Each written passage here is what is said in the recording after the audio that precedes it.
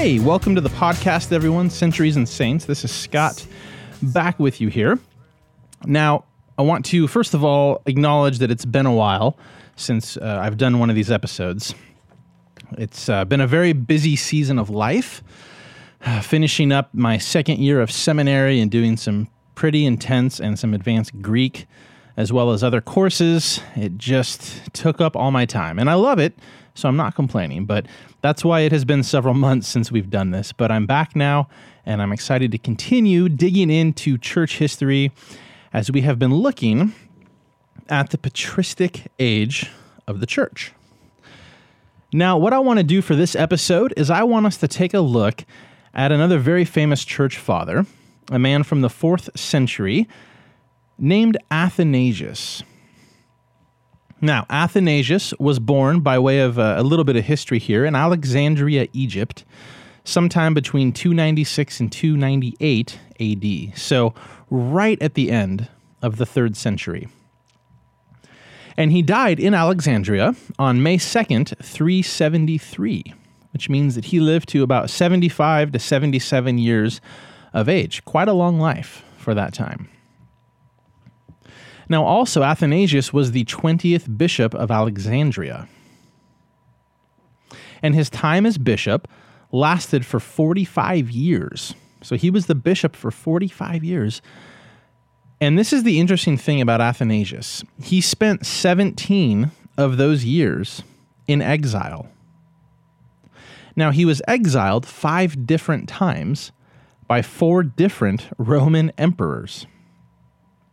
And so that's why one of the phrases you'll hear when you hear about Athanasius or you read about him is Athanasius contra mundum. And contra mundum is just a simple Latin phrase which means against the world. Now, Athanasius was a man who truly stood against the world.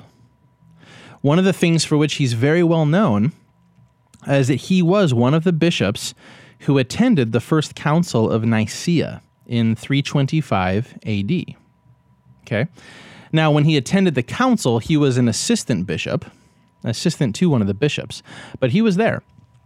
And while Athanasius was there, he helped lead the charge against the heretic Arius and his doctrine of Arianism, which denied the eternality of the Son of Christ. And through his life, Athanasius would go on to continue to defend the Orthodox Christian Church's doctrine of the deity of Christ, that the Father, Son, and Holy Spirit is one God in 3 persons, and each person is co-equal, co-eternal, co-substantial. And so Athanasius was very, very instrumental in helping lead the charge against Arianism for Orthodox Trinitarianism. Now, the thing with Athanasius here that's interesting to me, one of the things that's interesting to me, I should say, is the fact, again, that he took such a mighty stand for Orthodox Christian doctrine. As I said, during his 45 years as a bishop, he spent a total of 17 years in exile, exiled 5 separate times by 4 different Roman emperors.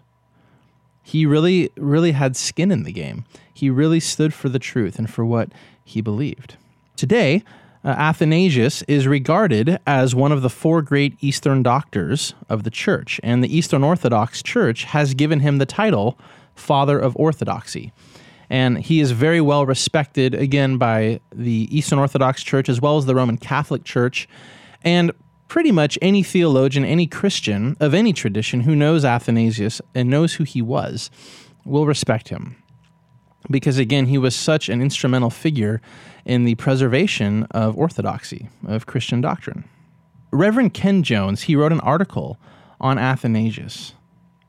And it's really interesting. Because for Athanasius, one of the main things was, in what were in his day the current controversies, how those things related to the faith which was once for all delivered to the saints. That was Athanasius's sort of skin in the game. That's what he really cared about, which is why he so vehemently opposed Arianism and Arius.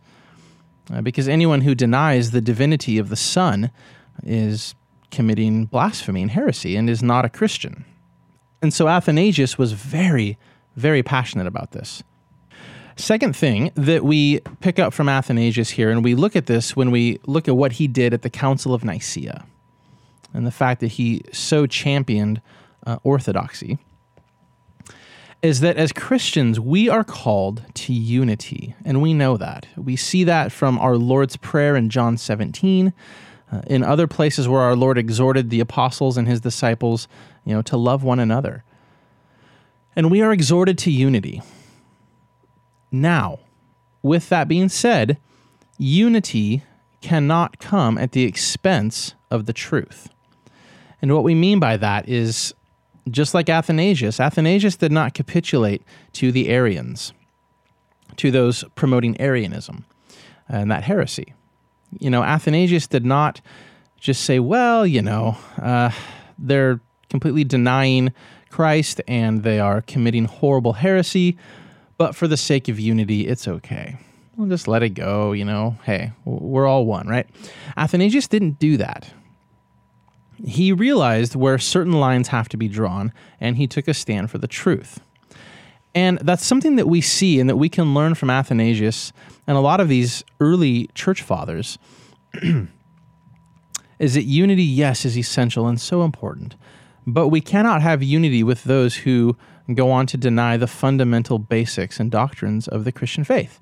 So an example of modern-day Arianism today is Mormonism, and also the Church of the Jehovah's Witnesses, who all honor Christ by name, but they deny his deity. They do not believe that he is God. And so what we can learn from Athanasius in our own day, as we think about those two particular groups, and there are others as well, groups that claim to be Christian but deny this fundamental aspect of the faith, is, yes, we are called to love them, but we are not united with them theologically and spiritually, and we do not claim them as part of the true Christian church. And we don't compromise, with them and pretend like we're all just one big happy family. We don't do that. We do take a stand, an uncompromising stand, for the person and work of the Lord Jesus Christ. And that is one thing that we do not compromise on. There are many secondary issues, of course, over which we can disagree and even debate, but we don't divide. Okay. But there are a handful of issues over which we truly will, when necessary, divide, and we will not have unity. And when a group or a person comes along and denies the very deity of Christ himself, that is a person or a group with which we cannot have true fellowship, because they are not within the scope of the true Christian faith. Now, Arius, this man who promoted this cause of heresy, he would go on to be promoted, and that would lead to one of the exiles that Athanasius experienced in the year 335. Now, that was his first exile. That was 2 years before the death of the Emperor Constantine. Okay, so Athanasius would be returned shortly thereafter, but again, he would go on to be exiled 4 more times. And so these things that we learn from Athanasius is just, he was absolutely uncompromising and unwavering in his regard for and his teaching of the truth of the Christian faith. Again, this would be a tough life, being constantly opposed, being exiled several different times. That would be a very, very difficult thing to have to endure. But Athanasius would not give up, and he would not give in or compromise. When it came to these issues, he was steadfast in the faith. And so I think we can all learn some great things from Athanasius here. It's interesting studying his life. It's interesting to see, again, just the tenacity that he had for the truth of Christ and of true Christian doctrine. It really is incredible to see how faithful he was to the Lord, to the faith, to the gospel, and to the church. It's really commendable, a wonderful example for us to emulate. And as the Apostle Paul said, to follow me, imitate me as I follow Christ. I think we could also say the same of Athanasius. He's a great example for all of us. And so, again, Athanasius contra mundum, standing against the world, standing for the truth once for all delivered to the saints, the faith, as Jude says in his letter. Okay, so to wrap up here about Athanasius, a couple other quick things here. In the year 367, he wrote a letter, which many scholars believe he wrote on Easter, which contained for the first time the list of books to be in the New Testament canon, the list that we use today, 27 books, Matthew through Revelation. Now, other lists had been made, which included these books as well as some of the apocryphal and pseudepigraphal books, but this was the first list that at least we know of now, which contained the 27 books that we have in our New Testament and no others. And so we as well owe that to Athanasius.